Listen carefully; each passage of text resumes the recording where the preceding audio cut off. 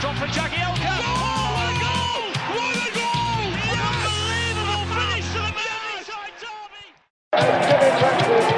Raises the European Cup with a start. And the Evertonians have gone berserk. Arteta's free kick.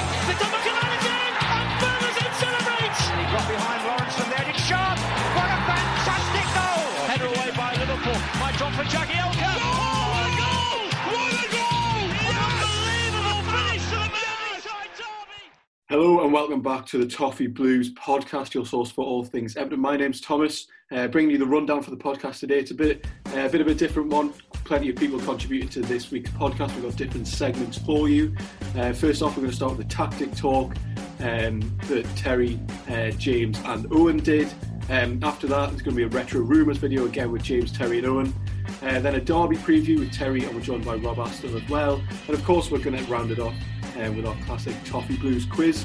So we're going to get straight into the first segment now. So I think I'm going to hand it over to Owen to introduce that, and I'll be back later to talk about the derby preview. Hello there, everyone, and welcome to the Toffee Blues Tactic Show, which will be hosted by me for a change because obviously James is hosting so good. They've asked me to host this one and talk about tactics and Everton and possession and attack and metrics and possession and number of passes and XG and all this kind of mad stuff. Yes, because my tactical knowledge doesn't really go beyond, kicking in the goal. It isn't hard. Yeah, well, looking into the dark art side of the game, I've actually become a bit of a football nerd, and I don't really like saying that, but I will say it amongst these quarters, and it's absolutely fine for me to say that. Other than that, I'm obviously going to welcome in James and Terry. Are you both doing all right? Yeah, not bad at all, mate. Save for all the miserable stuff going around in this city right now. Yeah.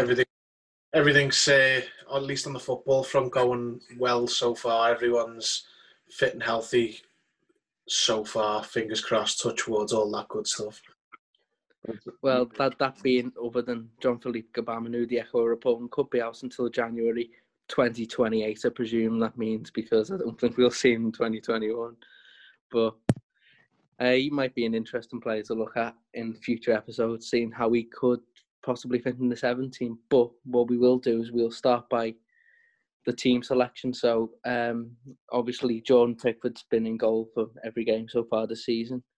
Seamus Coleman, Michael Keane, Yerry Mina, Luca Dean makes up the back four. Alan screens the back four, and Hammers, Decore, Gomez and Richarlison plays a flat four, well, a two and then another two in midfield, and then Dominic Calvert-Lewin has been leading the line up front so far for Everton. But I want to start with Alan, and I think he's probably the most interesting new element to this team so far this season, because last season Everton didn't have any protection to the back four.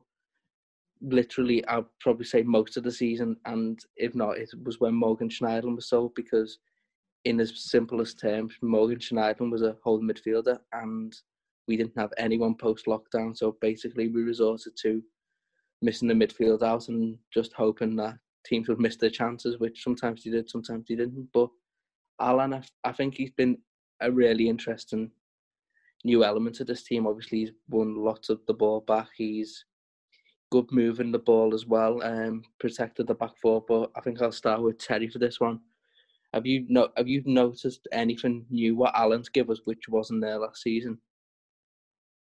Energy more than anything. He's sort of slotted straight into that Idrissa Gana Gueye type role, hasn't he? Now, Idrissa Gueye didn't play as a strict six. He was in a double pivot for almost his whole time here. Like, most of the time he'd be with Schneiderlin as the six, and he'd just be, basically legging it everywhere, putting tackles in and making ball recoveries. That's the kind of role I thought Alan would be in. I thought we'd go for someone else in a more conventional six role. But no, Alan's ball recovery is pressing as well. It's caught him out a couple of times, but he's pressing quite high. But he is quite far and away the best tackler in the whole side. He recovers the ball better than anyone else, and he pressures the ball better than most of the team. So just that sort of dynamism and energy is what I'd say he's added, which was completely lacking when he wasn't there. Definitely, I think Doucouré as well. I think you talk about Allen being the best tackler, but Doucouré can't be far behind. I think he adds a bit of that as well. Yeah, I think what I've been really impressed with this season with Everton's midfield is the general mobility of the team. I think last season we really struggled to get from one end of the pitch to the other, and that was due to mainly the midfield. So we were missing the midfield out a lot. We were getting the ball out wide, a lot of crosses. I think last season we completed the fewest passes per cross. So basically we were just getting the ball to Lucas Digne, Bernard, whoever in the final third. We were just trying to get the ball in the box of Calvert-Lewin and Richarlison. When Carlo took over, I think that had a success because we got points through it, and obviously sort of almost going back to basics really got us points. But then once lockdown came and then when we returned, it really lost its touch. So I felt like this season we needed a lot more composure, a lot more patience on the ball, and that's borne out really in the possession stats, because last season Everton were 11th in the Premier League for possession, completing well with 49% average possession. That includes Marco Silva as well. I think obviously he was a manager who liked keeping the ball a lot. I think we had a lot of 600 pass games under him, didn't really go anywhere with it. Carlo, obviously, I think that it went down when Carlo came in and we sat behind the ball a bit more. And Duncan, obviously, we had a lot of 250 pass games with Duncan, just blood and thunder football. But so far this season, we're 7th for possession in the league, just over 50%, which is a sizable improvement on last season. I think Brighton and Spurs were the two games where we didn't have much of the ball, but last season we averaged 358 passes per game, and this season it's been 525. Okay, it's a shorter sample size this season, but we really are sort of controlling games a lot more. And the person I would like to pick out to discuss our comfort in possession would be James Rodriguez. James, I'll go to you on this one. Do you think James has improved our sort of ability to keep the ball a lot better? Absolutely. I think I did a little piece on James Rodriguez a few days ago where I said his presence in the team, and I've often compared his arrival here since he's been here to Mikel Arteta when he came in, and his ability on the ball composes the other players around him, which not only that he's so good at retaining the ball, his ability to retain the ball and the trust that players have in him make other players more confident on the ball, and that's helping us to retain possession a lot longer, I think.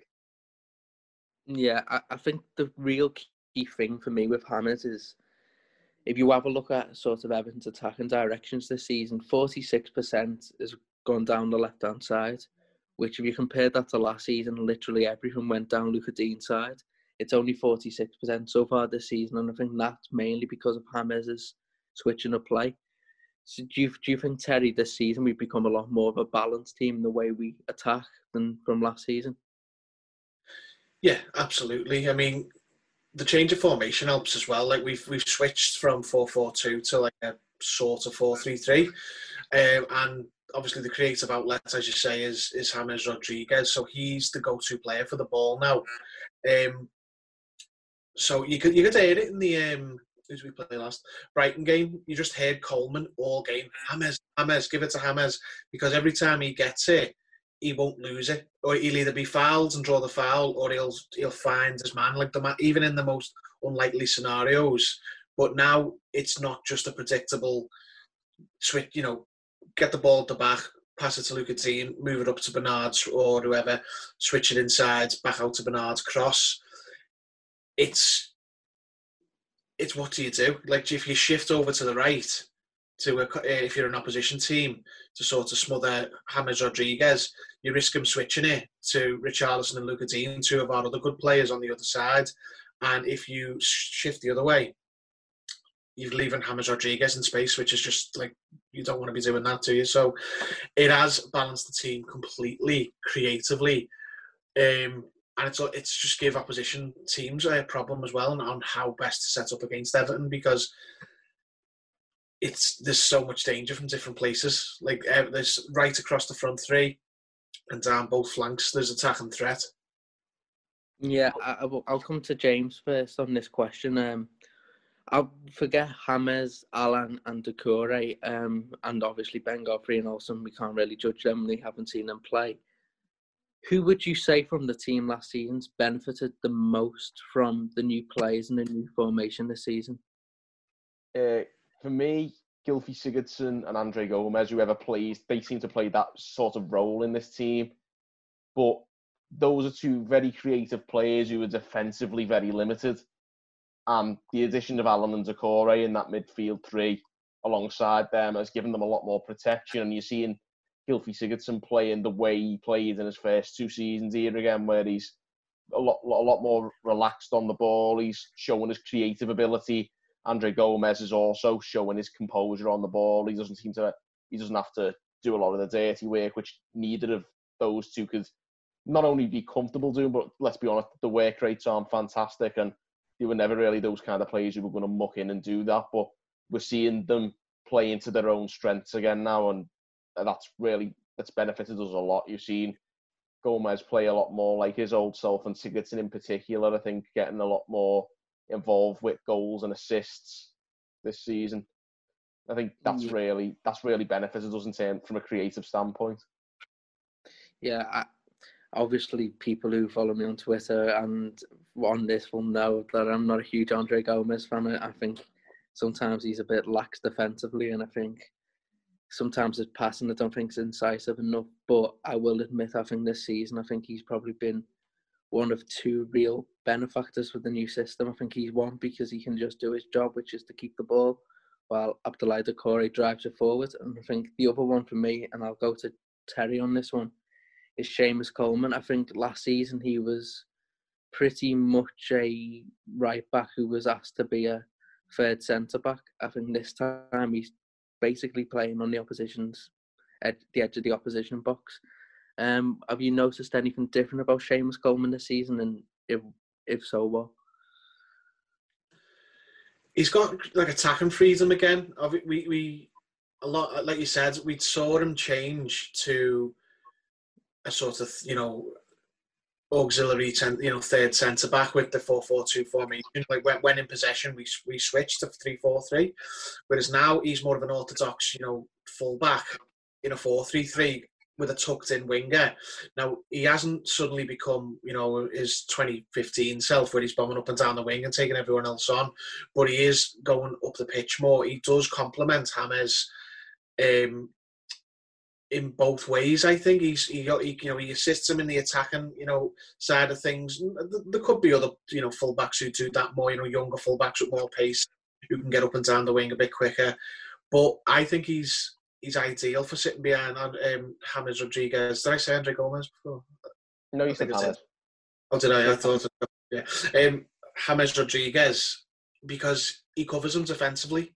He works so hard defensively for a player who, let's be honest, he's not going to track back. His position is like a floating 10 coming in from the right-hand side. So that's a defensively weak area of the team. But also, as the club captain and a little bit more experience, he tells James to get in position and to track his man, which I don't think a younger right back would do. So I think he's an ideal fit at the minute to go behind James on both sides of things. He can contribute, attacking-wise. He's not as good as Lucas Digne, obviously, or even as good as he used to be himself. But you saw against Crystal Palace, he can still get beyond his marker and put the ball in the box. So he's benefited a lot just from. He's always been an attacking fullback, Seamus. He's learning to be better defensively as he's getting older, which happens to a lot of defenders. But his natural game is to go up and down.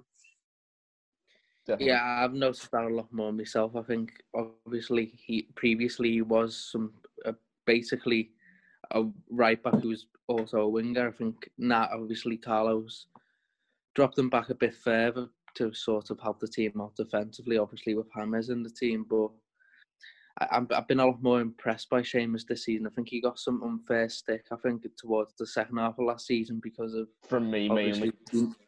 Yeah, from mostly the sort of media mouthpieces he used to churn out every week.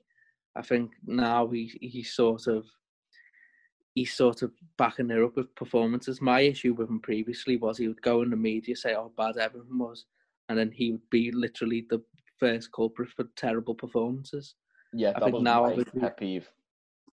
Yeah, it did my head in too, and I did want a new right back this summer, mainly because I don't rate John Joe Kenny, not as much Seamus, but I think going forward, I think he can be someone for this season, and we can keep him fit in this system. I think he really does suit him. Yeah, and then, go on. Sorry, go on. Yeah, what I was basically going to say is that I think we've spoke about Allen and Doucouré a lot already on this show, but I think having those two athletic players to provide the cover gives him more license to go forwards as well. Yeah. Because we had no protection. He had to help protect the centre-backs last year because the midfield weren't going to do it. Yeah, and I think that's borne out through. I think the improvements in his game has also coincided with the fact that we've been going down the right a lot more with our attacking sort of moves this season. I think he didn't really get forward a lot last season. He was basically standing next to Keenan Mina for most of the season when he was playing. Obviously, Walcott would play out there or Wobie, and they weren't really sort of effective in the way we play now.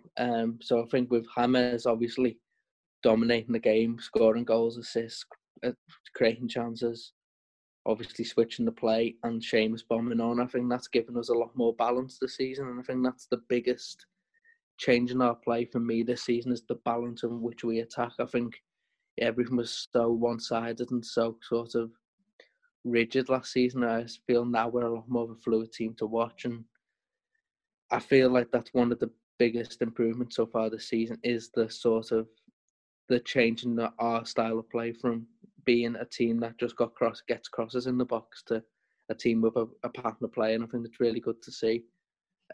Something I wanted to bring up before and I forgot when we were talking about the passing, and I think this is really important, is that last season we had a 78% pass completion rate, which really, if we're comparing it, that's basically the same pass completion rate as Crystal Palace. So after we were really a team last season that got the ball direct a lot. This season it's almost 87%, 86.5%. That's a real good number for a team in the Premier League, and I think the reason I think that's gone down a bit is because of the we went into a bit of a low block against Brighton in the second half. I think if you went before that, it'd be about 90%. So I have to go to Terry. Do you think, I mentioned James before in terms of in being able to keep the ball, but is there anything else you think that has helped us be so much better in possession this season? It's going to sound like an easy answer, but better players. Like it's like James. You know, you can tell when you just watch the game, he's a class apart from everyone else. Like, he doesn't lose the ball ever. Like, you can probably count on your hand how many times he's lost the ball in the games he's played so far. But then you add to that as well, like Doucouré, people point out, well, like Doucouré's lost the ball a few times. Going, yeah, it sticks out because he doesn't most of the time. He's really good at retaining the ball. So is Alan. But James is the main one. I always remember. I mean, not as good as Rodriguez, obviously, but Stephen Pienaar had a role like that in the David Moyes teams. Under pressure, when you're trying to recycle and retain the ball, give it to Pienaar, and he'll either move the ball on or he'll get fouled and win the set piece for you. And I think we're using James in that sort of same role. And as you touched on before, you know, other players whose performances dropped massively last season have picked up again, who were good ball players. Like Gylfi Sigurdsson has got the ability to be a fantastic ball player. And Andre Gomes, we all know that's the reason everyone loves him, because he's so smooth and silky on the ball that it sort of lets people forgive a lot of his other sins. But yeah, we've got good footballers, good ball players. What we didn't have was the strength and athleticism side of things. And now that we've addressed that, it's sort of the rising tide has lifted all ships. So the better footballers are allowed to play better football now in a tired cliche. Yeah, so obviously I think we're better in possession, we're better creating chances, and I think something that this isn't just a 2021 season thing, but more of a Carlo Ancelotti thing is how brilliant we are at set pieces. obviously I want to come first defending set pieces. Have we noticed our brilliant sort of shape in defending crosses into the box?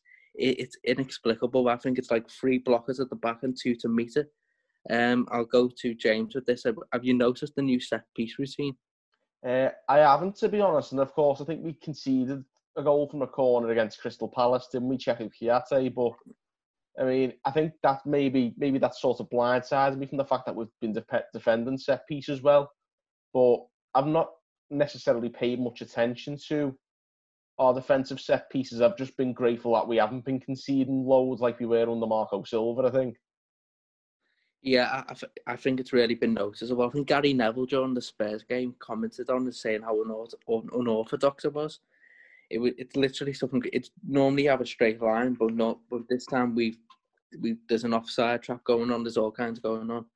I'm just trying to get an image up so I can explain it properly. But basically, we are a lot better at meeting the ball from set pieces, and so far this season, we have apparently scored 5 goals from set pieces. So I think that's something really positive, that we're scoring a lot more goals from set pieces. I'll go to Terry on this one. You obviously, Roberto Martinez will be hating the fact we're scoring so many set piece goals, but have you noticed an improvement in our set piece routines? Yeah, definitely. I mean, just quickly before I go on to the attack, that the defence, I only noticed it when Gary Neville pointed it out. It is interesting. Like, it's not, you don't see other teams doing it, but it's a massive improvement because, as James said, we got to stop conceding because under Marco Silva, getting a corner if the opposition was as good as getting a penalty because we just kept shipping goals constantly. And he sorted that right out. And it's clearly a coaching thing that he sorted out. It wasn't a personnel thing. It's the same defenders. But on attacking, I've thought for like a couple of years, why aren't we what we are now, the best set-piece attacking team in the league? Because we've got Gylfi Sigurdsson, we've got Lucas Digne, now we've got James Rodriguez, and we've got players in the team like Yerry Mina, lesser so Michael Keane until recently, but good, and Dominic Calvert-Lewin, good attackers of the ball with the head. And we just, Yerry Mina has scored, until the last match, he'd scored a header off a set piece in 2 games. 3 if you were to count the one that was ruled out for for something. It wasn't offside, but ruled out for something against Sheffield United. We've got good set piece attackers in the team like Mina, and we've got good set piece takers like Sigurdsson and Dean and whoever else. We're finally starting to see the benefit of that. We're starting to score consistently from corners, score consistently set pieces. The good, the very, very best teams like the Liverpools, not less so City because they're not set up for that. But the Liverpools will always score from set pieces because they've got the best players in the league and they're the best team in the league. Outside of that, you look who's got specialists, and it should have been us all along. And finally, a manager has probably sat down and went, "How do you never score? I'll just never score from corners because you've got Sigurdsson taking them, Dean taking them on the other side, and Yerry Mina and Michael Keane and Dominic Calvert-Lewin standing in the box." And it's just been addressed like that. I think we're dangerous every time we get a corner. I'm watching it with the expectation of a goal. I'm feeling confident now we get a corner. Yeah, whenever we get a corner, I think good chance this. I feel now the way other teams must have felt whenever they got one against us under Marco Silva. I feel like we're good for a goal.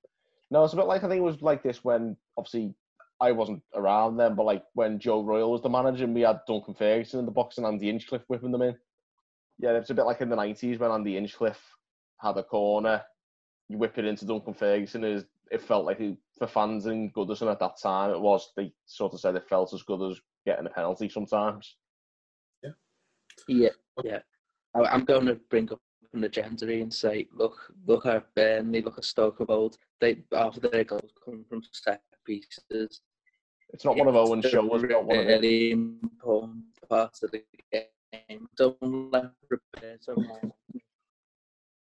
Yeah, well, you've got to look at it and you've got to say Roberto Martinez was wrong. Don't practice your set pieces. Playing percentage. Our Paul was finished with him when he said that. That was where our Paul's wanted him dead ever since he heard that.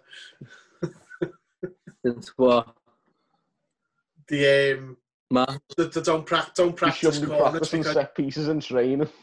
yeah, don't practice set pieces because you only get them a certain amount of times during the match. And Paul just basically washed his hands of Martinez when he heard that and said, how can a professional manager in the Premier League say something as stupid as that? And to be honest, I've got up here the sort of like an image of our set piece routine against Tottenham. We've done it pretty much every game since, but it's basically a mix between man marking and zonal. So we've got 4 at the front, which is Sigurd. I can't even see who it is because it's blurry, but 4 at the front, which is to meet the ball essentially, and then 4 man marking at the back to sort of, if you get it past there, you attract the runners. So it looks unorthodox, but it's pretty simple really. Players there to meet the ball or players there to stop one of the opposition winning the ball. It's worked. I don't think we've conceded many, apart from the Palace game, you say. It looks unorthodox, but obviously it's something that it's working. And then I just want to finish this sort of video talking about our centre-backs, because we can talk about Calvert-Lewin and his goals. It's one-touch finishing in the box. It comes from brilliant build-up play and him getting in the right positions. I think we can all agree. But I think Yerry Mina and Michael Keane, the blocking these 2 goes through it is ridiculous. I think if it weren't for how dominant we've been in games, I think they would lead the blocks and the interceptions this season because they've been so good. I think I will go to James on this. Michael Keane, Yerry Mina, been impressive, haven't he? Yeah, especially Michael Keane, I'd say. I think he's been absolutely excellent. Yerry Mina, I think there's been times where I thought he's looked a bit off, but mostly very good. But Michael Keane's been excellent. I think in particular he's been brilliant, and I think it's good because we've needed 2 centre-backs to really turn up lately because of the mistakes from the man behind him. Yeah, I think we've talked a lot in this show about how brilliant and innovative and creative we've been so far this season, but for me, the most impressive half an hour for Everton this season was home to Brighton the other week. The last half an hour, we just headed everything out the box, went in the air, Dom chased it. Even Carlos said in the last half an hour we employed a low block, and I think that's finally me just saying I'm not willing to take any criticism from this manager ever. He used the word low block talking about Everton. Terry, you know how happy that makes me feel. Now talk about Michael Keane and how brilliant he's been. Do you know what? I've been back and forth on Michael Keane. And after his first season, I was one of the people who was, in Keane's camp going, no, we haven't seen the best of him. He's been injured. He's been, misused and, well, especially injured. He had an injury on and off, didn't he, throughout the whole season? And then his second season, and how many? We had him 3. This is 4th. This is 4th, yeah.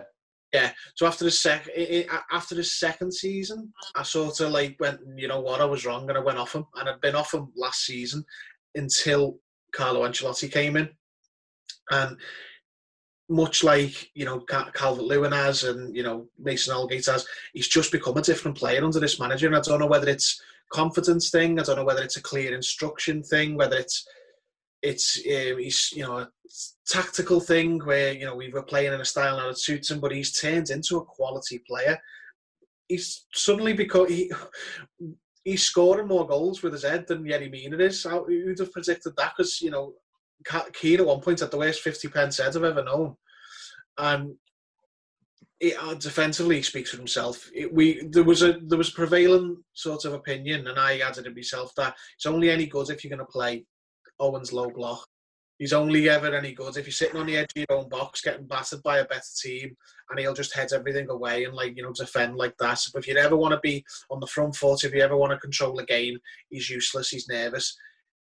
Look at the pass for the the Carabao Cup game, whatever it's called, against West Ham. I nearly called it the Milk Cup.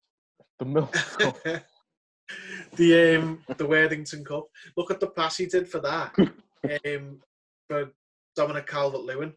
That's the type of pass people used to laud John Stones for. I'm sure Owen didn't, but that was quality. That was like Beckenbauer type pass, just little chip over the top to set the striker free. Wow, he's become a different player.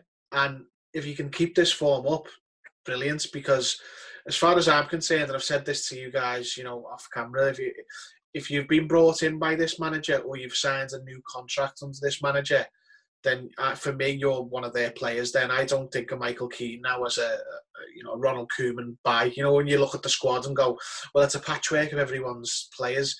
If you've had a contract given to you under this manager, you're one of Carlo's men. So I look at it and go, right, Dom, Richarlison, Keane, Anthony Gordon, obviously the new players that have been bought, they're all Carlo's men. I'm pretty sure Lucas Digne will get one soon as well. That's his squad, and he clearly trusts Keane enough to give him a fire, have him up until 2025 and build his defence around him. So that's good enough for me. This is a manager who's seen some of the best defenders ever in football. This manager coached Maldini and Nesta and people like that. So he knows a centre-back when he sees one, and he trusts Michael Keane. So I think the jury is now in on Keane, and it's positive. Historically, I was a fan of Michael Keane when we bought him, because I'm a big fan of centre-backs for Burnley, and I thought he's just going to organise us straight away. He'll know how to defend, he'll know how to take the sting out of games, and he'll be brilliant. It's only now we're really seeing that. I think he struggled at times. I think Silva's suicidal high line didn't help him, I must admit. Koeman just spending half the time on the golf course and really coaching like Sean Dyche didn't help him. I think Sam Allardyce, it should have really suited him under Sam Allardyce, but we got battered that much. He didn't really seem to help him. I think now he's got a good balance.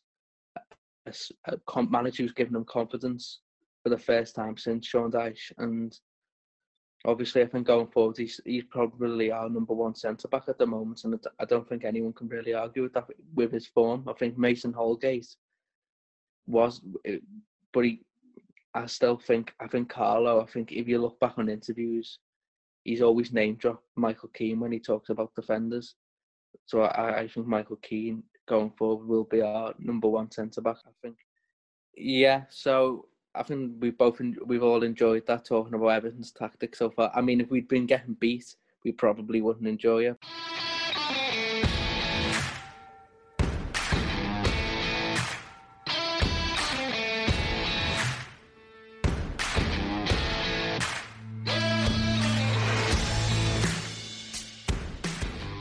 Welcome to another Retro Rumours segment, where we're going to look back on Everton transfer rumours of yesteryear. We've got a few to get through. I'm joined by Terry and Owen for this one. And first of all, we're going to start with someone who's been heavily linked to the Noisy Neighbours this week, and that is goalkeeper Jack Butland. Once touted as England's number one, very much not the case nowadays. But back in January 2012, you were linked with Jack Butland when he was playing for Birmingham. He ended up actually getting selected in Roy Hodgson's Euro squad for Euro 2012, but at this point he'd barely been heard of. Very promising young keeper at Birmingham, and we were linked to them under David Moyes. Do you remember much about this one, Terry? Yeah, I remember being linked with him, but Birmingham, as you can imagine, wanted massive money for him, and it was when we would have a mind not to be paying massive money for any player, never mind a goalkeeper. I was about to say he was a bullet dodged, because he is absolutely pony, but we didn't really dodge the bullet because we got the more upmarket one in Pickford, didn't we? We got the same player with a different name, but he's even worse than Pickford. Like, he's doing all these stupid mistakes and letting goals go through him in the Championship now with Stoke. It's a weird career he's had as well, because he was prized, very highly at one point in his career, and he shouldn't have ever went to Stoke. I think it was a mistake to go to Stoke. And he also stayed at Stoke. I know it wasn't as simple as he stayed. He might not have had the offers in that suited Stoke at the time, but now his stock has just fell so dramatically that, timing's everything in football. So now, at one point, it would have been a coveted, high-priced goalkeeper. Probably couldn't give them away now. Put it this way, he might be going on loan somewhere in this little window to a Premier League club, probably as cover for their actual keeper, the same way Joe Hart's gone to it. It's Liverpool. This is where the links come from. They won't get him. I'll be amazed if they do. He's worse than Adrian. And that Not going to do that. You know what, though? I think Jack Butland could be brilliant for Liverpool, you know, as long as he has a couple of inhalers on him. I mean, he'd be brilliant to Liverpool for us if he plays against us. Now that I've said that, he'll sign another Walesy against us, but he's worse than Adrian. He's absolutely shite. There is no way that they're going to get him. He's worse than me, and I can't even just about put good old gloves on. Absolutely terrible. I mean, that game when we played Stoke, when we were under Allardyce, he was just literally flapping at everything. I was thinking, Jesus Christ, thank God. I was thinking, thank God we've got Pickford. Because, yeah. Famous last words. That was the infamous Allardyce game where he was on the touchline with his hood up in the snow and he was licking the snuff from under the top lip.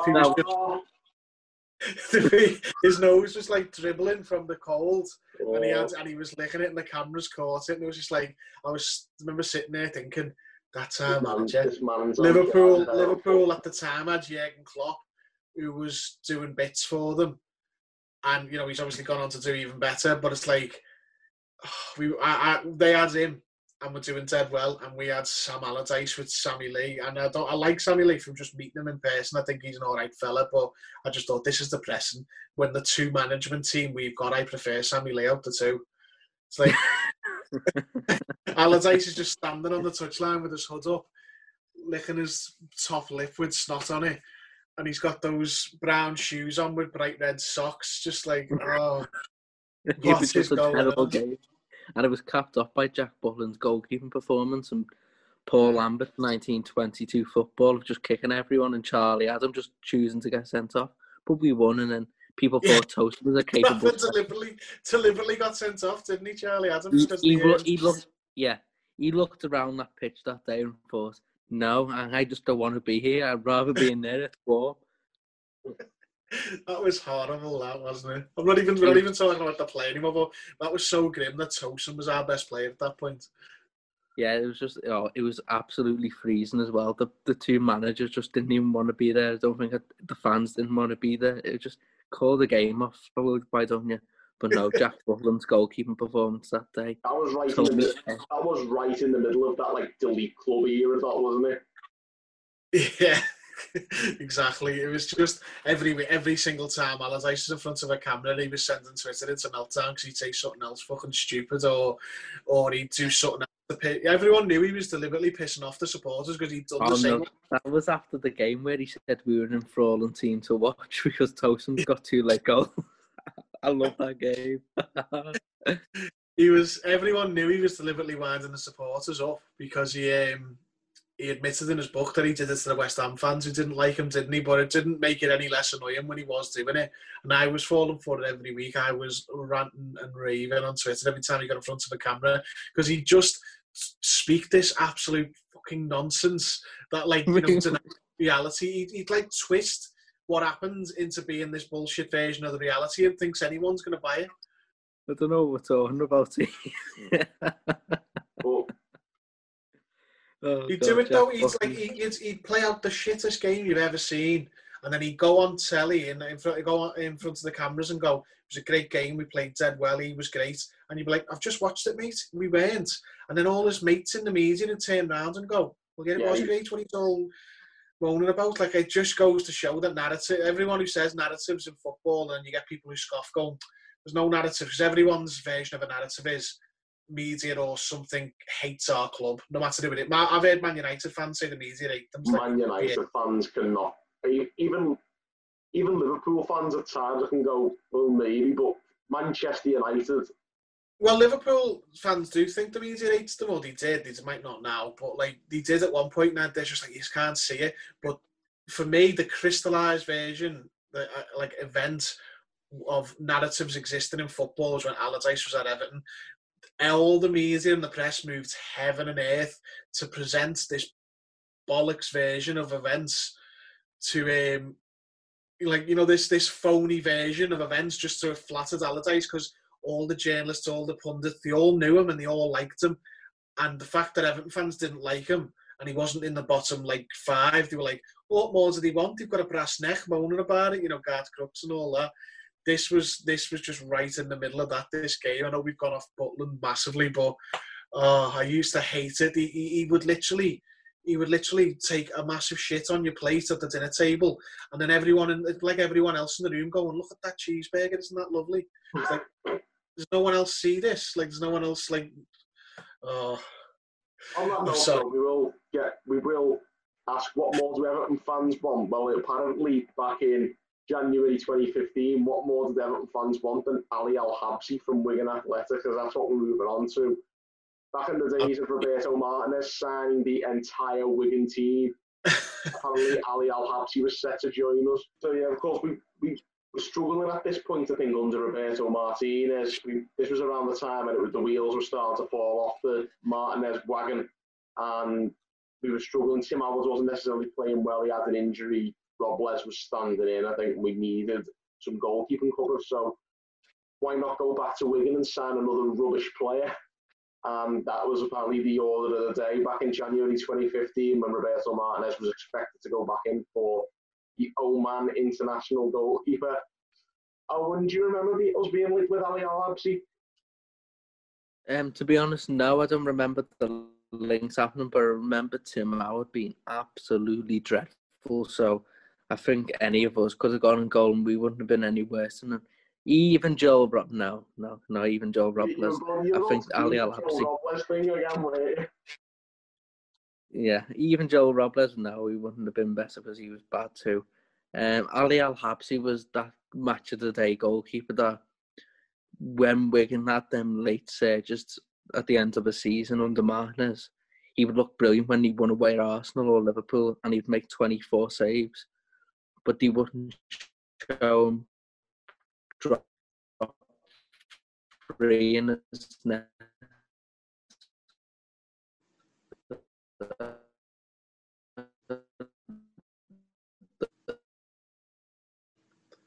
Your signals are the nightmare there, if you can hear me. Yeah, I'm struggling here. Probably saying, like, yeah, but we can't. The next week against Norwich, he was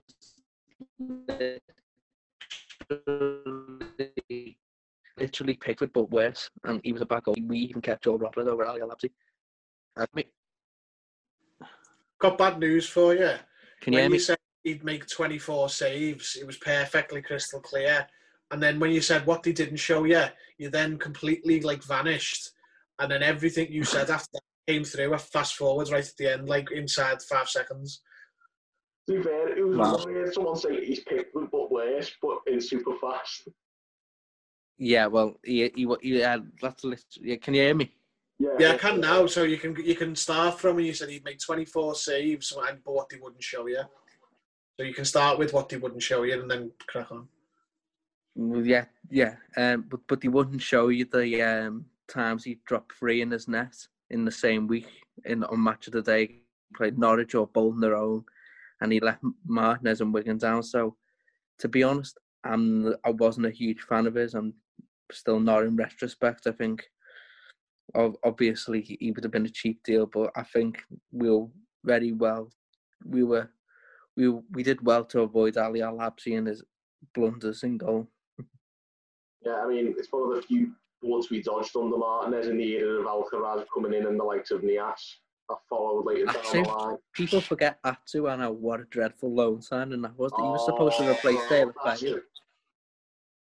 He was supposed to replace Deulofeu. In another life, we could be talking about Christian Atsu as that terrible Newcastle winger we could have brought in on loan, but we did it, and he must have played about 4 games. He was absolutely donkey, wasn't he? Absolutely chronic, wasn't he? I was excited because I was proper high on Martinez fumes the summer we got him, because the season before we'd been outstanding. We'd been finished fifth. It was Martinez's first season, and I think I'd have let him shag my wife or anything at that point. So he brought in another loan player, and it was like, well, it's Bobby, innit? You got to trust it. He knows a player, and then you soon realised in the second season he doesn't not a player. Yeah, I was so angry back then. I remember once we played Kiev in the Europa League, and from that moment, once he plays Alcaraz and that too, I wanted him gone that night. Martinez, I had none of him. Yeah, that was like, I remember how bad Atsu was in that game. Alcaraz took the limelight for being awful, but Atsu was terrible in that game. And so could have Ali Al-Absi, but we didn't get to see. But we didn't get to see him. Now for one that I think we're all a lot more upset that we didn't get, but we're going back to the summer of 2009 when we didn't have a pot to piss in, let's be honest. But we could have gone for a 1.5 million signing of an 18-year-old Belgian star called Kevin De Bruyne. This is something that, again, I wasn't actually aware that this was a thing back in 2009. And by God, we were linked with some random players. That's all I remember. That's someone very well. But De Bruyne is a name that I didn't know we were after in 2009. But, Terry, could you have seen this working out? If we'd have got him, would have been the career trajectory we'd have seen. Would De Bruyne have spent 10 years here and become, the best field in the world playing for David Moyes and Everton? Absolutely not. You've got it in one there. He'd have been playing for David Moyes. Even back then, David Moyes' stock was, much higher than it is now. But he wouldn't have known what to do with De Bruyne. That summer, I remember it quite well myself. It was after the FA Cup final, wasn't it? We had that little splurge after selling Lescott. So we got Distan, Billy Letonov, Heitinger, someone else, Joe, maybe. Yeah. But at that point, Moyes wouldn't have brought in an 18-year-old and played him. He'd have played him in the reserves or in the 23s, whichever it was then. And he would have probably done what like Mustafi and Eric Dyer and people like that did. He'd have probably left without really making an impact at Everton, and then he'd have gone on to be the player he's become now. Because, effectively what De Bruyne did at Chelsea. Yeah, but he wouldn't have fit at that time because he wasn't as good as he is now at 18, and Moyes was not the type to nurture players like that. If you don't run, you don't play, and I don't think that's De Bruyne's game. We just run. So I don't remember that, but obviously will have been a link. But it would have been nice, wouldn't it? In a different timeline, that deal comes off, and now we've won the lot several times. But on the other hand, we have this one where De Bruyne plays for Chelsea, plays for us the way he played for Chelsea. He doesn't really stake a claim. He moves on and he comes back and does bits for Man City, and we're like, why do you do that here? I know. Chalk that up with the list of players we could have got and should have got, but got an absolute donkey instead because we probably got Billy Letonov over him, and remember we got Funes Mori when we should have had Van Dijk. Oh God! Got Nias instead of Dembele, the one who's at Lyon, Moussa Dembele. Right, yeah. People, honestly, I know it's gone off topic here, but we're talking about recruitment. People give Steve Walsh pelters for his recruitment. Roberto Martinez's recruitment after that first season was absolutely terrible. He literally picked the worst donkeys on the planet and put them at Everton. Atsu, Nias, Aidan McGeady. We haven't even talked about the worst winger of all time. Yeah, crap. Honestly, I don't think he brought in that first half against Barnsley. He had a stellar first summer, and then every single player after that was absolutely shite. His first summer was only stellar on deadline day. It was Delafeu who come in and done well. Yeah. Who else was there? Alcaraz, Kone, and Joe Robles. 90% of the signings were nonsense. Yeah, he got Lukaku on loan, and I think even then he wanted Demba Ba, and we were offered Lukaku. That's come out since then that we didn't actually want. I thought we were in for Bar, and Lukaku was meant to go to West Brom. Yeah, pretty much. Yeah, and obviously Gareth Barry was the only one you could turn around and go, you know what? No one who saw that thought that was going to be as good as it was, and it was. So you get credit to all the flops to him. You got to give him credit for one. And the Lukaku loan, even if he had nothing to do with it, and the Barry deal, you've got to give him those. But then he did let himself down badly. Like everyone throws Nias at him. McGeezy's another one. Atsu, Alcaraz, Bezic, yeah. Didn't mind Besic at the time, no. Didn't mind Besic at the time, no, because he was an half-decent buy and he was quite cheap. So I don't throw Besic at him as that's terrible. It's not his fault that he's still here years after Martinez has left. But he's still got a lot more losses in his column than he's got wins. Joey, we always got on about just after the Sheikhs took over Man City and they signed Robinho, just after Rashidi took over Everton, the first signing was Niasse. Yeah, he threw a 5-year contract onto Luke Garbutt as well. Remember? Oh, which he's only just left from. Cool. Ooh. Not Luke's fault. You are going to take it, aren't you? But it's just a bad manager, mate. A terrible manager. God, nice, lovely fella, great fella, but terrible manager. I was having an argument with someone today who said his recruitment was good. I mean, he said Steve Walsh ruined it all and Martinez knew what he was doing and went, all right, blocked. Jesus. No, Martinez he's a good manager. I think he's got the right tactics. I think Martinez has got the right tactics.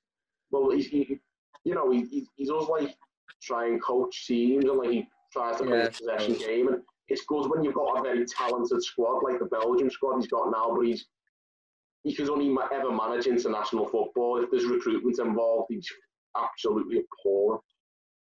There's only one aspect of management that he's world class at, and it's interviews before and after games. Oh yeah, what? He will talk your knickers off. He's got the gift of the gab, but he's crap at everything else. He absolutely ruined Everton for Yonks. Not as much as the ones who followed him, I don't think, but he ruined Everton for Yonks. And people still like him now because he just talks glowingly about us whenever he gets the chance. And even me, when we was talking about Calvert-Lewin before the England game, I was like, great fella, crap coach. Well, that's what I mean. He's, he is a coach. He's not like just some fella in the pub. If you're just your mate, I'm sure he'd be sound, but you shouldn't be in charge of football clubs. Honestly, that fault anyway. That fault anyway. As soon as we put a banner on him outside in the ground, that was it. He was finished. That was literally the death knell, wasn't it? What were you saying? That was the case. No, I was just saying, after that first season, he was probably the worst manager I've ever seen in history. He was garbage. Craig Shakespeare taking the kids to Cyprus was better, honestly, anyone but him. Yeah, Martinez's third season was the lowest of the low. I genuinely think Martinez's third season was even worse than Silva towards the end. Silva was cursed with a lot of bad luck, things went against him, last minute fucking, goals and stuff like that. All right, most of it was him as well, but there were some things that weren't him, which contributed towards him losing his job. Martinez was all him. We were beaten. How many goals were we beating West Ham by? And then he brought Niasse on. I just want to say that. Lukaku put a pen off Baines and missed it, and then he scored 3. Honest to God, just never take me back to that cavalier, no tactics, play the right way, nonsense football. I never want to see it again. Just get it away. We want to stay under Carlo Ancelotti, or as FIFA have designed him, Paul Hollywood. But we're going to have to go back, and Terry's going to love this because we're going to finish this one with 2 potential signings from January 2018 when a certain Sam Allardyce was the manager. The half-green days. Just as we were talking about at the start of this show, Troy Deeney. Troy Deeney. Oh, wow. When we desperately needed a striker and we ended up going for Tosun, but back in December 2017, when Allardyce had just taken over, Troy Deeney was the man, apparently. They both run like they've got a fridge on the back. Mate, honestly, if we'd have given him the power, imagine the state of us now. He was never staying.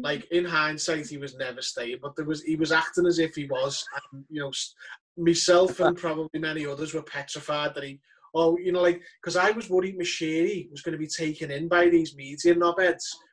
He's done a good job. He's got the mate. He's done all this. Can you imagine us if he was picking the players that summer?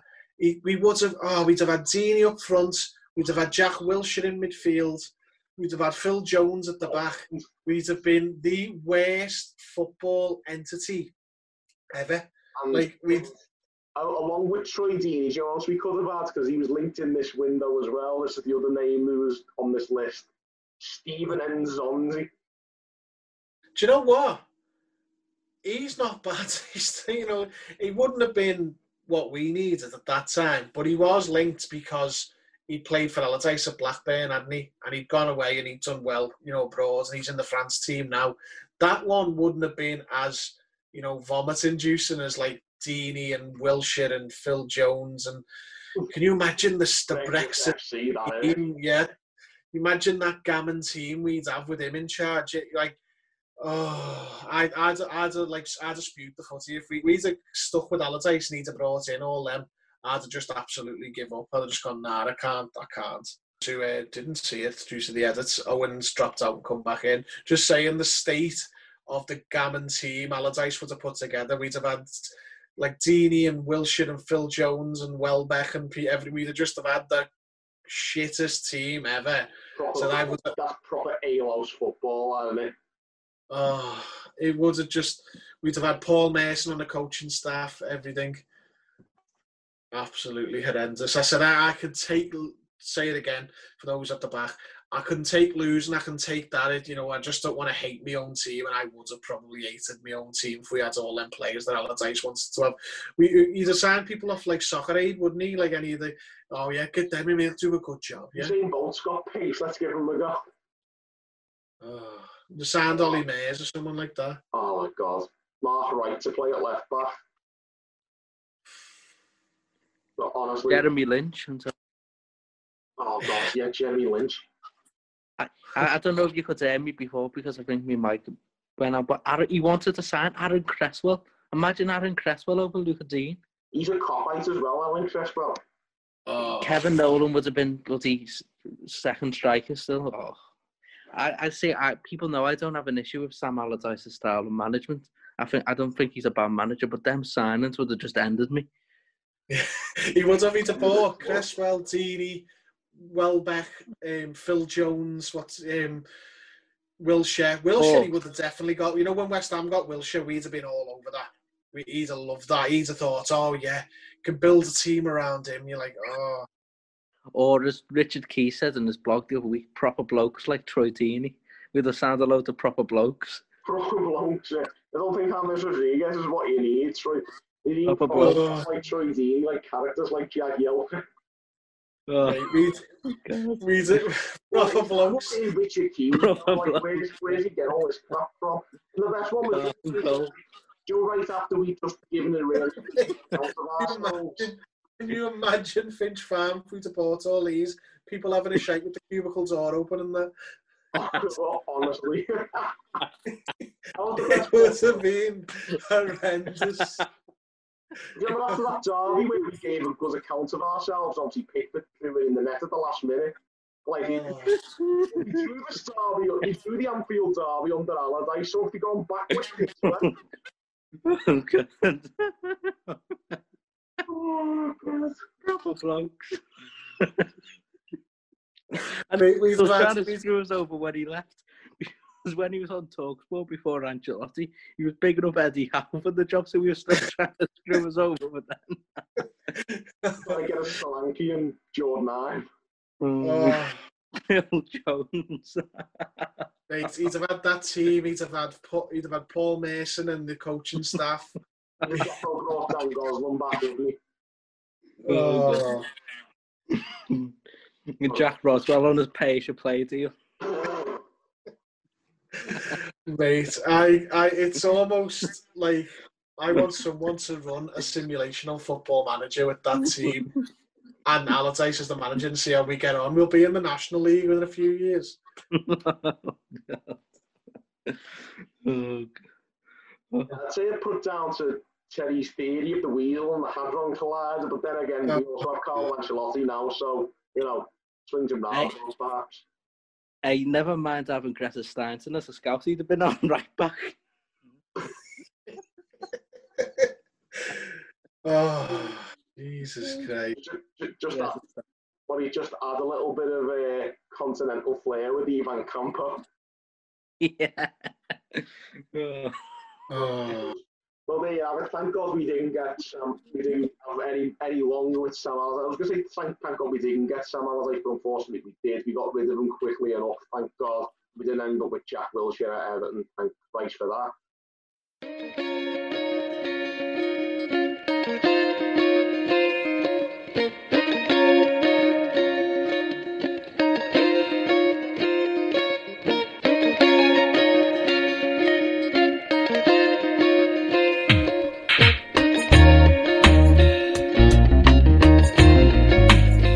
Welcome back to a Derby match previews. It is the Merseyside Derby, the first of the season coming up. Joined by Terry McAllister and Rob Astle. We're going to try and dissect it a bit. We're going to try and give our initial thoughts, who we think might play, maybe some predictions towards the end. We're very hopeful, of course, both teams coming into this in very good form.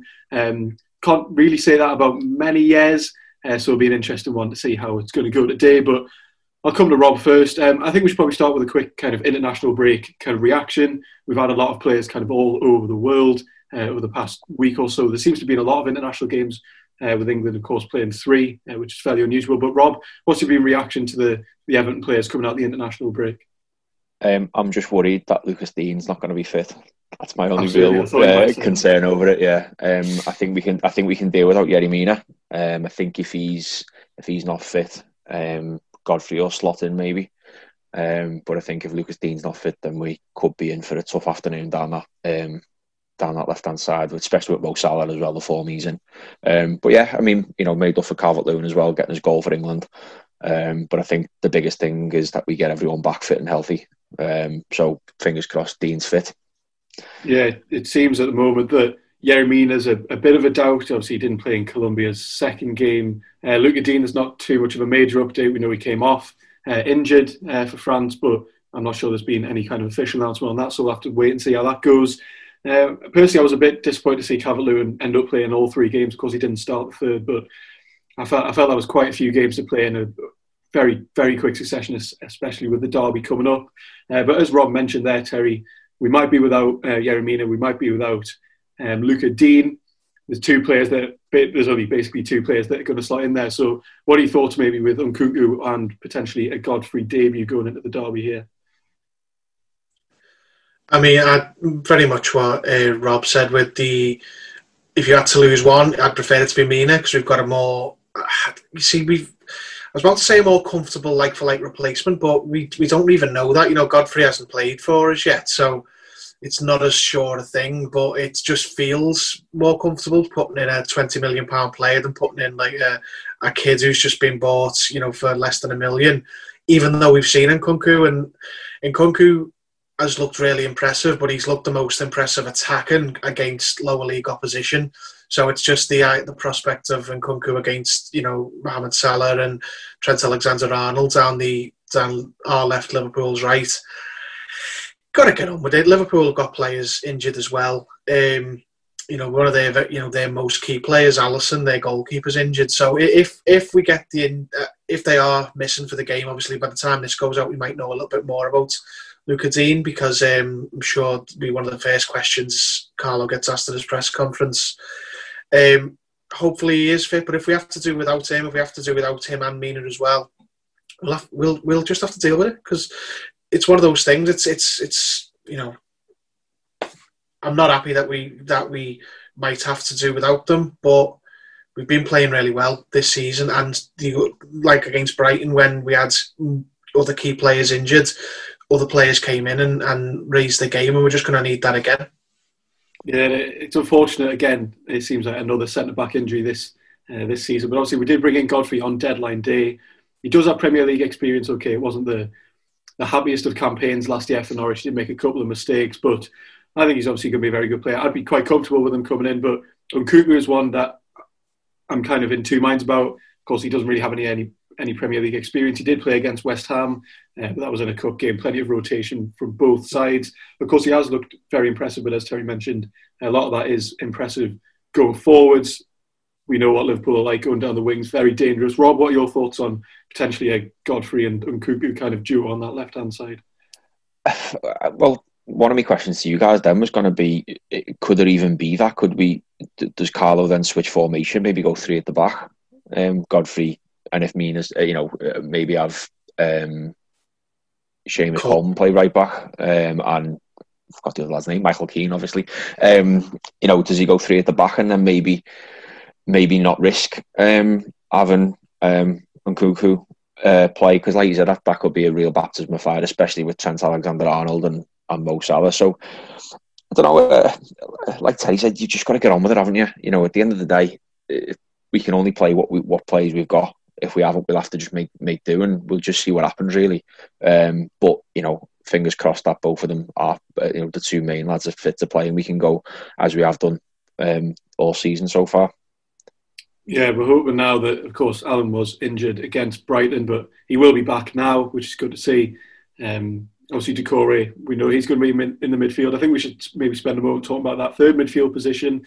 Gomez did go into international duty, I think, with a knock, as he seems to get quite a few times. Terry, it is now, obviously, the 4-3-3 is the obvious system. Who are you looking to play in that third central midfield role? Of course, Gylfi Sigurdsson did have a good international duty. He actually played a striker for Iceland, so that's not really saying much in terms of midfielder. But are you looking to potentially play him over Andre Gomez, or are you sticking with Gomez or potentially even Davies for this game? I think it'll either be Gomez or Sigurdsson. I can't see Davies taking the place of either of them if they're fit. It's either one of them. Like, they both offer very similar things. I think he'll probably go with Gomez because when everyone's been fit, he's picked Andre Gomez over Sigurdsson, and I could imagine he'd do the same thing. Gomez, when we're in defensive sorts of positions, when we're on the back foot, or the defensive shape takes hold, he doesn't stay up further up the pitch. He slots in alongside Alan and becomes a double pivot, and his long range passing could be really useful. The second we get the ball, he can get hold of it, and it's not that he's going to be this destroyer alongside Alan, or he's going to be a shield for the back four for under pressure, but he can release the forward players on the counter attack. I know Gylfi Sigurdsson can as well, but I think passing wise, I'd probably give the edge to Gomez. But then Sigurdsson as well has got very good set piece delivery, and that could be a key thing in the game. But I don't know. It's a tough one. Not so much of a muchness to me. But who I think it will be, I think it'll be Gomez if he's fit. Yeah, and of course, a man I've actually just completely forgotten about, of course, Fabian Delph is back as well. Don't know if that's going to change your mind at all, Rob, but do you agree with Terry thinking it's going to be Gomez? Yeah, probably will be. I mean, I've been thinking about this the last couple of days. Who could be playing in that sort of number 10, that advanced role? And same for me. Either or doesn't really bother me. Both of them seem to be in decent form at the moment. But I do think it'll be Gomez, just because I think he offers a little bit more on the defensive side. But whoever it is, I'd be quite happy with. I wouldn't be too disappointed with either, really. And the final position we're all going to have to debate now, because obviously this isn't a start 11 video. I'm sure Greg will have one of them coming up. But Pickford again in national duty against Denmark made what you could call an interesting decision to come out for the ball, which obviously led to the penalty. There wasn't a penalty, but of course we did side Robin Olsen quite late on deadline day. I personally don't know much about him at all. But Rob, who are you looking to play in goal? Are you sticking with Pickford for now? Are you bringing in the new lad? Take it you're not playing Lowsell or Virginia, because they are still talking about the club somehow. I think it's Pickford, but I think it's he's coming up to last chance saloon with him now. I mean, I was quite critical of him yesterday because I felt his decision to come out kind of distracted Kyle Walker, and didn't necessarily, obviously he didn't give the penalty away, but I think he contributed to it. And I just think he's just a bit of an at the ball, isn't he? I think he's got his concentration just goes sometimes, and I do think he's in the last chance saloon now. And Saturday, I think that's the biggest stage for us so far this season against Liverpool. It's our biggest game of the season, I think, no matter what season. So I think if he makes an error, then I think that's when we've got to start looking at the new lad who came in. But I think Pickford starts, but it is real last chance saloon for him. Yeah, do you agree with that, Terry? Yeah, I mean, I think he will start because I don't think Olsen's been brought in to walk straight in the team. I think if we'd have got Romero, he might have come straight in. But it's time to stand up and be counted now for Pickford, isn't it? He's got the manager, this new manager has brought in second choice keeper on deadline day, so he must know from that messaging that the manager's not happy with his performances. And frankly, if he makes another mistake in another derby, he's got a long way to come back with supporters. There'll be supporters who will just never ever, turn around on him, because if he was to suddenly turn it on and be the Pickford we had in the first season for the rest of this season, then he could easily win supporters back. He probably won't do it, but he could. Like there were supporters who wrote off Mason Holgate.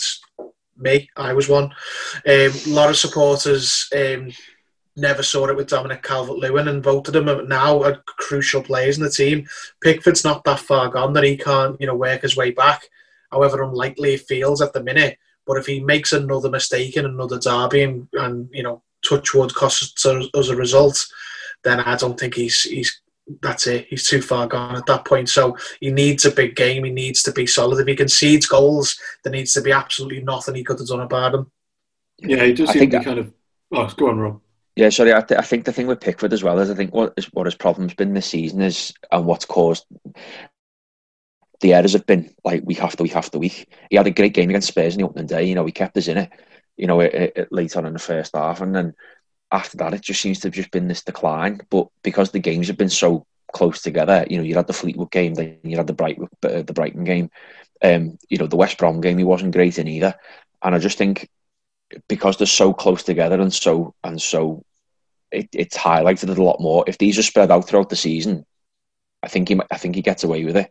But right now, the pressure's it's really, really on him, and I hope he performs as well as he did in the not the Goodison derby last year, the one before that, when he played really well. He sort of did redeem himself after the mistake at Anfield. But like I said, last chance saloon for me at the moment.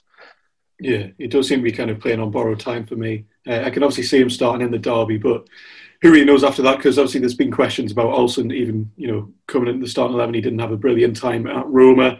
So we'll have to see how this one develops. But kind of away from starting 11 now.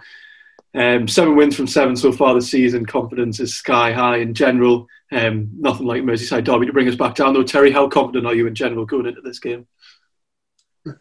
I'm never confident. I haven't been confident when it wasn't such a problem. 2004. Back then, even when it wasn't such a hoodoo over us, still wasn't confident then. I'm not confident for this one, but I think if you were not an Everton fan with the years of, some say, you could call it trauma. Let's just call it experience. If you haven't got all that behind you and you're not an Everton fan, you'd look at this game and think, you know what, Everton have got the best chance in a long time here. But that's naive. We've had better chances and still lost. There was one time, we were flying and David Moyes put a second string out and lost 3-0 to a Gerrard hat-trick just so he could play his proper team in the FA Cup, which he then went on to win that round and then got to play Liverpool in the next round and then lost again. So it never works like that with we've got a good chance the team's playing well, Liverpool aren't playing well. I've seen all that and it doesn't make a difference on the day. But if you are a neutral, you look at this and think, you know what, this could be the one where Everton put it behind them. And you know what, this team needs to do it. They've already, banished one demon with the winning away at the top, Sky 6 ground. They've already done that this season. Imagine the jolt, the boost it would be to win a derby, just to get that monkey off the back, and then go, right, well, we can beat Liverpool, we can win away at Sky 6 grounds, we can do anything. It's not the be all and end all of our season, but it'd be a huge, huge step in the development of these players under this manager. Yeah, and I'm pretty sure, just talking about experience and trauma there, I'm pretty sure I haven't actually seen Everton win against Liverpool since I was 8, to be fair. So that's a ridiculous record that I definitely want to get rid of. Rob, how are you feeling going into this game? I always like Terry said, you're never confident in these games, but I'd always like to speak to other fans of other clubs. The City and United fans feel confident. The Newcastle and Sunderland fans feel confident going into derbies. I just think it's one of them games where you never want to lose it so much that your confidence goes the closer it gets to it.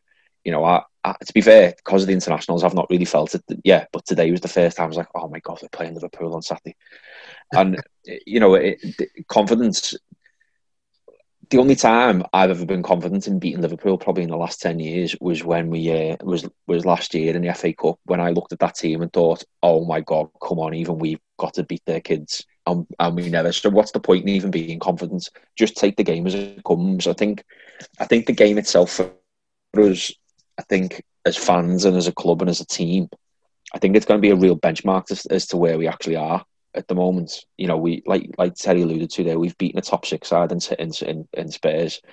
We're unbeaten. If we can come out of this with 3 points, I think that'll give us, that's already a 6-point lead on the champions. I'm not saying we're going to go and win the league, by the way. I'm not saying that. But it breeds confidence, and it you think to yourself, well, all right, then let's get to the next international break and see where we are again, and keep the confidence going. And I think if you get this result against them, I think it'd be massive, absolutely massive, and it'll get a burden off a lot of players' backs as well. It'll buy some players time as well with this club. Yeah, definitely. Because I echo what both of you say, and everyone. Of course, I'm confident in general, but you're never confident for this game. As I mentioned, haven't seen us win again since I was 8. It seems like we've had plenty of opportunities before, but it will be a real kind of signpost in terms of the progress we've made under Ancelotti. But of course, we've never had an absolute world-class manager, in my lifetime anyway, trying to play these. So I'm quietly confident, of course, but you can never really say what's going to happen. But I'm going to ask you now anyway, Terry, have you got any predictions going into this? I'm going to be a coward and say a 2-2. I don't think it'll be the cagey 0-0 we've had the last few Goodison derbies. And even the one where there was a winning team, that was still a last-second 1-0. They're very tense. Let's be honest, the games in that Goodison have been very much, we've, frustrated Liverpool because they've been a much more settled, much better team than us. And we've been in flux every time. We've got, different managers and different, the starting 11s of all the last derbies must be vastly different to everyone that came before it. Whereas Liverpool's probably looks quite similar. So we've just basically frustrated them and got 0-0s, whereas we've, weirdly gone for a little bit more at Anfield and lost each time. This time I think it will be, and it won't be a 0-0 because both teams are in good goal-scoring form, but both conceding goals this season, and with no tension from the supporters to sort of put players into their own shells and make them nervous. I think it'll just be a high-scoring game, but we're quite unfortunate, I think, that Liverpool lost in the fashion they did the previous game. I would have preferred us to play them instead of playing Brighton, and we could have possibly got that off day instead. But Liverpool defensively will be a lot more on it, I think, than last game out. So they were unfortunate last game out with a lot of deflections and what have you. But the goals that they gave away, for what they would do their own do, and they won't be doing things like that again. So I think I'm going to say 2-2. Terry's going for a 2-2. Rob, what are you thinking? Yesterday I predicted a 2-1 Everton win. And I've thought about that now, and I think it's going to be more. I think it's a game Liverpool dare not lose, to be honest with you. I think if they lose it, I think there's huge pressure on them then, because it'd be like, oh, what's happening to the champions? They robbed to the league last year and then 2 defeats in a row, and they haven't looked stable already all this season defensively anyway. I think it'll be a fast and furious opening, but I eventually think it'll settle down to a 1-1. I think that's what I'm going to go for, 1-1. I'm going to go for a 2-0 victory, get an early goal, feel nervous for the rest of the game, then nick one on the counter towards the end.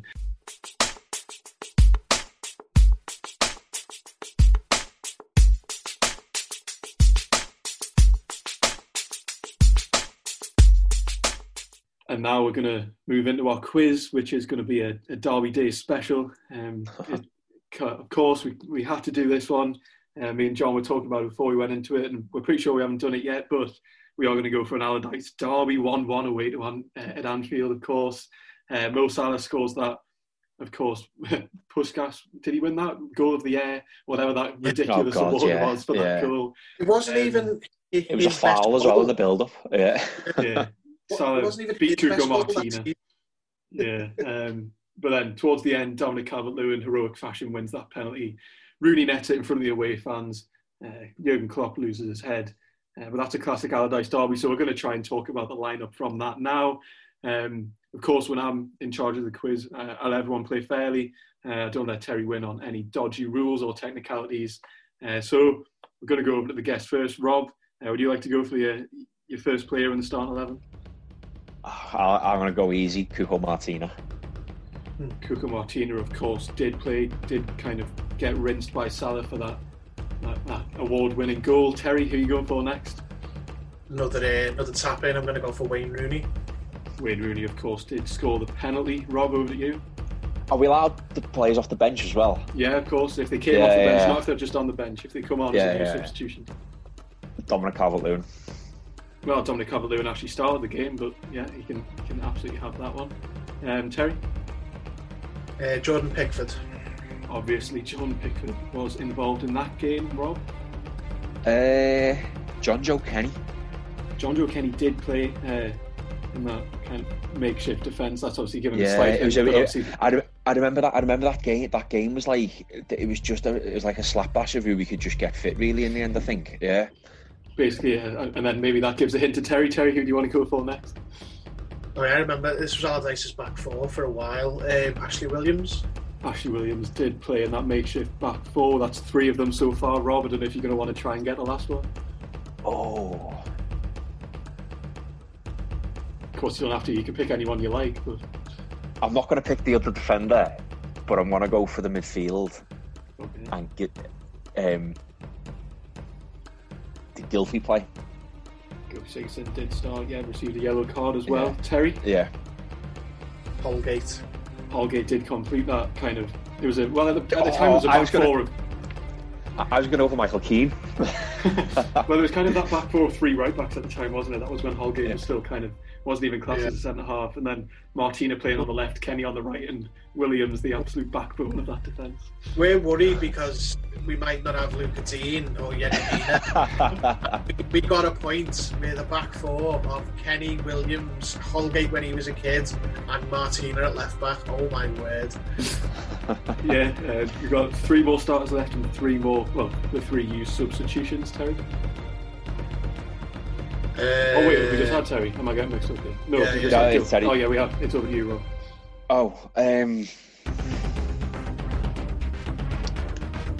Morgan Schneiderlin. Schneiderlin came off the bench, the 45th minute. Terry. Idrissa Gana Gueye. Yeah, also started in the midfield.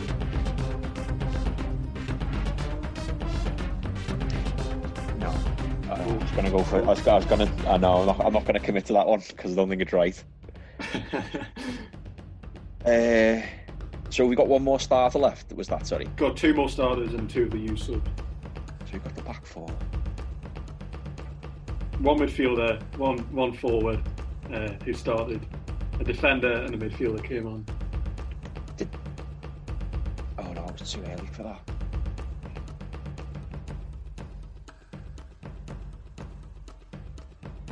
Gonna have to push it out for an answer, Rob. We've only got so long on these podcasts these days.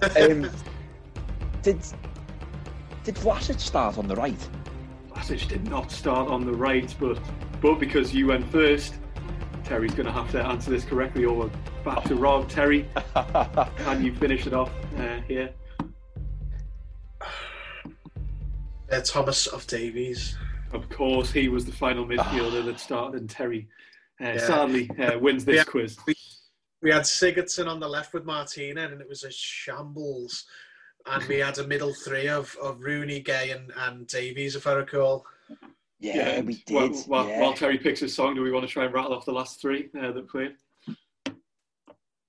That lineup was horrendous. How did we get anything off Liverpool? It's absolutely terrifying.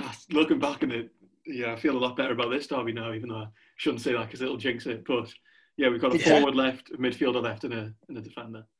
Did Jagielka come off the bench? Yeah, he did in the 83rd minute. Looked to close out that 1-1. Yeah. Special Allardyce performance. Neither of these players are at the club anymore. Shock. Lookman? No Lookman. No. I'm not even sure if he was on the bench, actually. No, Lookman was on the bench, yeah, as was Vlasic, who didn't come on. Michael Keane was on the bench, who didn't come on. Why weren't we playing Michael Keane? I'm slightly confused at that defence. I thought we were playing 3 right backs. He had a funny cut on the top of his foot that he kept struggling to come back from properly. Oh, right. And Allardyce had a little run at the start, if you remember, with that back four. So Holgate and Williams actually made an half-decent partnership because Williams was the stopper and Holgate was the pace.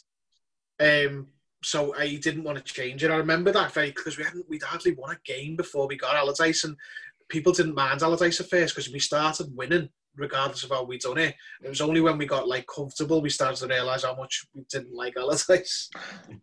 Was Aaron Lennon one of them? He came off the bench at half time for Tom Davies. And then there's one player left. Last chance before I read it out. It's not who come off the bench? No, he started up front. He started. I can't even remember the. It wasn't Umar. Surely not. It was Umar Niasse. Just shut up. He started that game. I think he did. He started that game mentally, and we got a point. I don't believe it, but that's what it says on my phone right now. So clearly, they should be ashamed of themselves. That is embarrassing. Actually, looking back at it.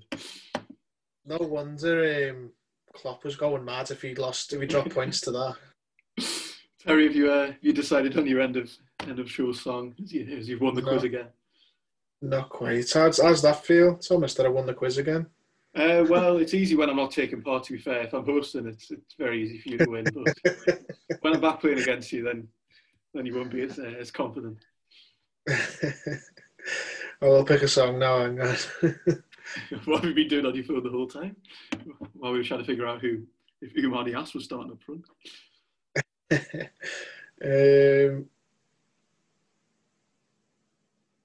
I'm trying, it's not I'm struggling to pick one. I'm struggling to pick one I haven't picked already because I win that many quizzes. Oh, yeah. I thought you might say that. Yeah.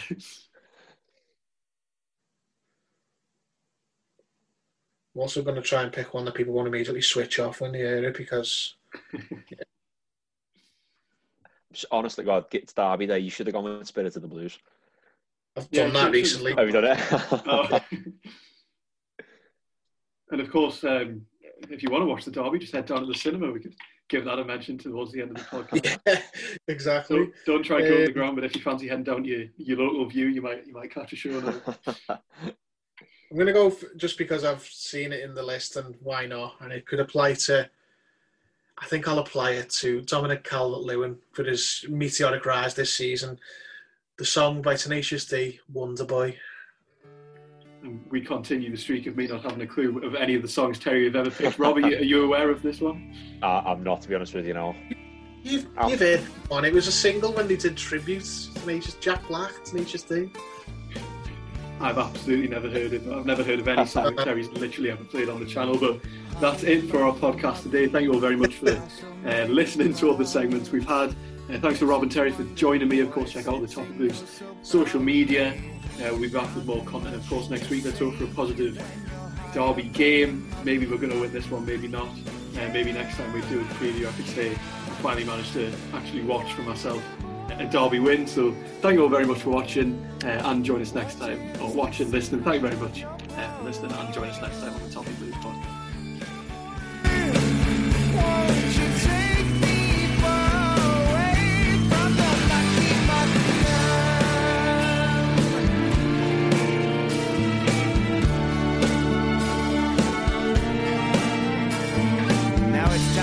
Tell you about young Nasty Man, arch rival and nemesis of Wonder Boy, with powers comparable to Wonder Boy.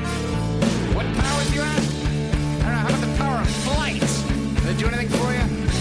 It's levitation, Holmes. How about the power to kill a yak from 200 yards away?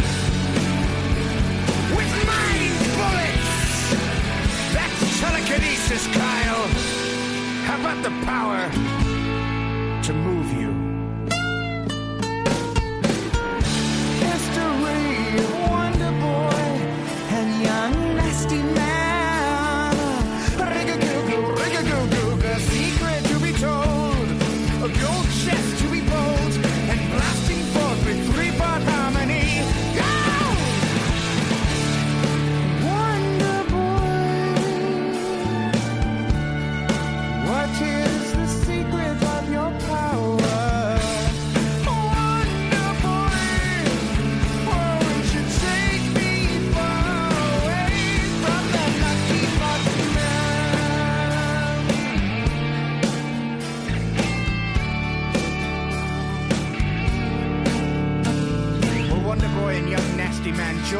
forces, they formed a band the likes of which have never been seen, and they call themselves Tenacious D. That's right.